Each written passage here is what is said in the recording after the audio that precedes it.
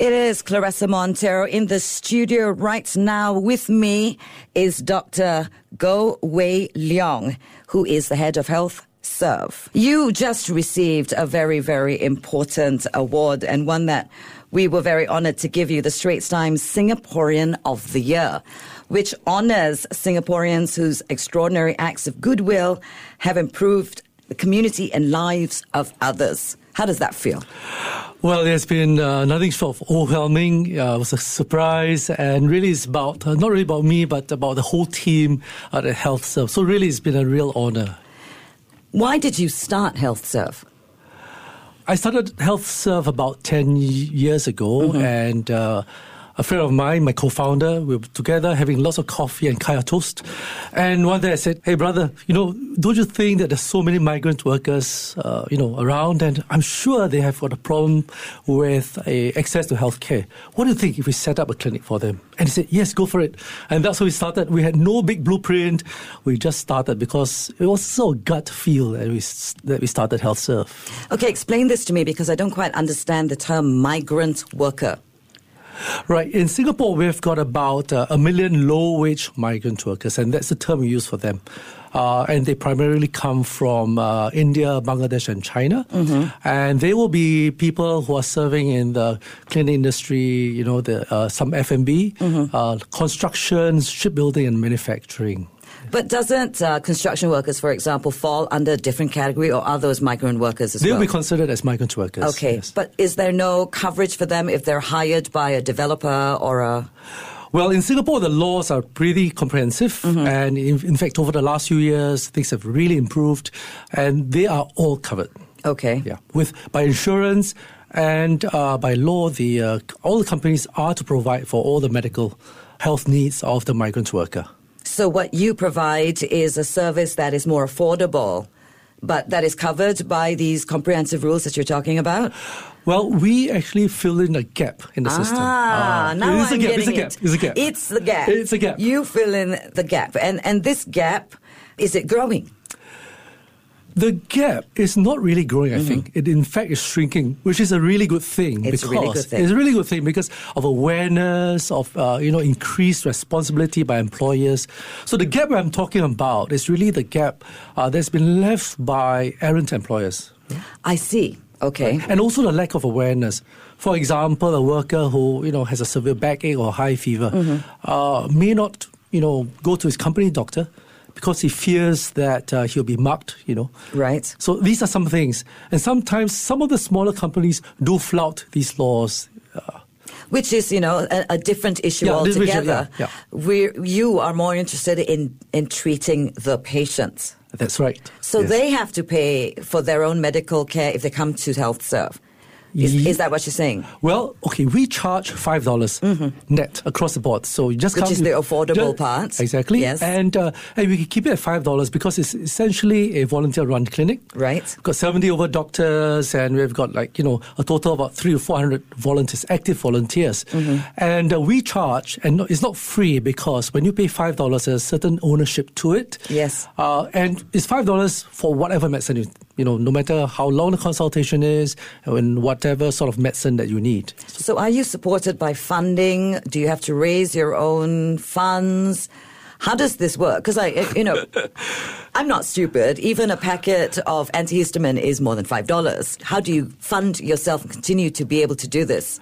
Now, yes, you can see I'm pretty slim now. And if, so when I tell my friends, when I'm slim, actually things are generally okay. If you see me putting on weight, things are not going so good for Health Serve. Because you stress eat, is that what you're saying? No. It's because when I'm having a lack of funds, I have to go out and have lunch. Right. In fact, so how we started, when I first started, essentially some of us, we just put in some money, and it was just by friends, and supporters and volunteers who give. You're doctors, after all, you're supposed to help, right? Yes. And in fact, just more than doctors, Health Serve, we've got a whole range of people from housewives to students students to doctors, lawyers, teachers, everybody. So when we first started, it was just friends. I gathered them to my home, had a party, gave them some good wine, and say, hey guys, I have this crazy idea. What do you think? They say, yes, go for it. So I said, well, you're on board. And so they gave. And we started. But after a couple of years, about 5 or 6 years, I realized that it was not sustainable. Just getting from friends. Right. And then by that time, I had a reputation of, among my friends, hey, guys, don't go for lunch with Wei Leong. He's going to ask for money for HealthServe. So that's when, I realized I put on too much weight. I need to somehow slim down. Right. And so I then approached, the corporates, some foundations, and then the word got round, and that was important because it helped me articulate the work of HealthServe. I needed to know what I am really in there for. Help me get back to the center, to our core, So these are things that happen. And so the funding comes now from corporates and individuals. And I'm glad to say that at the moment, we've got about 60% individual donors, rather large donor base, including lots of our volunteers. Right. And about 40% are corporate. Well, it is good work that you're doing, and it is an often forgotten segment of society. So it's fantastic that you focused in on them and you're trying to help. Now, looking forward, you started 10 years ago. It's evolved into corporate funding and certain assistance like that. Now, you say, as far as the crack is concerned, it's becoming smaller. Do you foresee a time, and it would be good in a way, if a time came where we didn't need a HealthServe? Absolutely. I was asked, so what's your dream of HealthServe? Well, my dream and our dream is really to work ourselves out of a job. I can see how that would be a very happy ending. We'll be really happy. But in the meantime, there will be people who fall through the gaps. And we really want to help those who are really in need. Because it's always those who are left behind. Sure. And how does it feel? I mean, you've done this wonderful thing, and really, really, it is a wonderful thing that you've done and continue to do. But on a personal level, how did it feel to win Singaporean of the Year? I'm still overwhelmed. Was it validation? Yeah, in fact, I feel pretty much affirmed and really encouraged. But the whole team, the whole community has been affirmed. This award to HealthServe and I has been fantastic in a way that it has opened up this movement to a larger space that, we have more people joining us to experience community with us at a different level, much deeper level. And that's been great. So the award, and on the day of receiving the award, I felt that together with the other 9 finalists, we're in this together. I mean, sure. Yeah, and so that's been really encouraging. Do wonderful things. Yes, and I was really thrilled by some of the things that many of the others are doing. And to me, we have hope in Singapore. I was very heartened by the fact that some of the nominees were very young. Absolutely. Wasn't that wonderful? Yeah. I got talking to one of them, and I got to know him, and it was great, and a few of the others also. And I think this aspect of Singapore been really brought up and brought to the fore by this award, and I think that's really brought Singapore together for a deeper purpose. I think that we are definitely becoming a more gracious society, just as the government wants us to be. Yes, I think it's a wonderful journey, and I think we're maturing, growing, and being more generous. It is part of a maturing society that we start to look at where we can help with the less fortunate. I think that's something that we're starting to do. Yes. Do you think there's more we can do?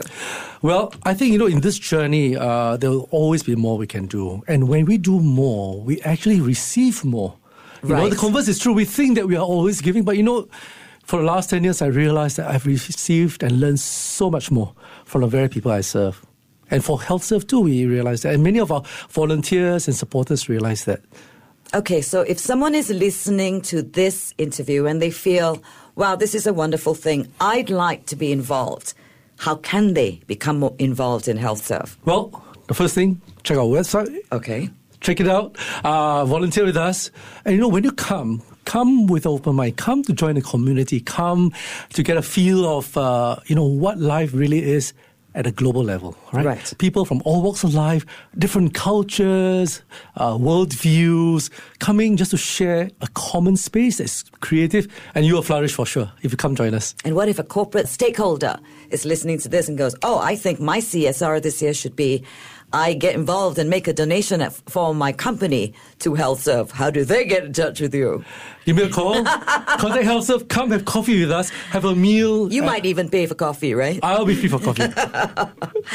Well, I wish you all the very best. I hope that your endeavors continue to help this segment of the society, but there is a part of me that's hoping that someday we can have coffee and you can tell me I've got to close because nobody needs me anymore. I will really look forward to that. Thank you so much, Thanks, Dr. Clarissa. Goh Wei Leong, for coming and talking to us. We've been talking about HealthServe, which is why Dr. Goh is our Singaporean of the Year. Thank you so much, sir. Thank you, Clarissa. You're on Money FM 89.3.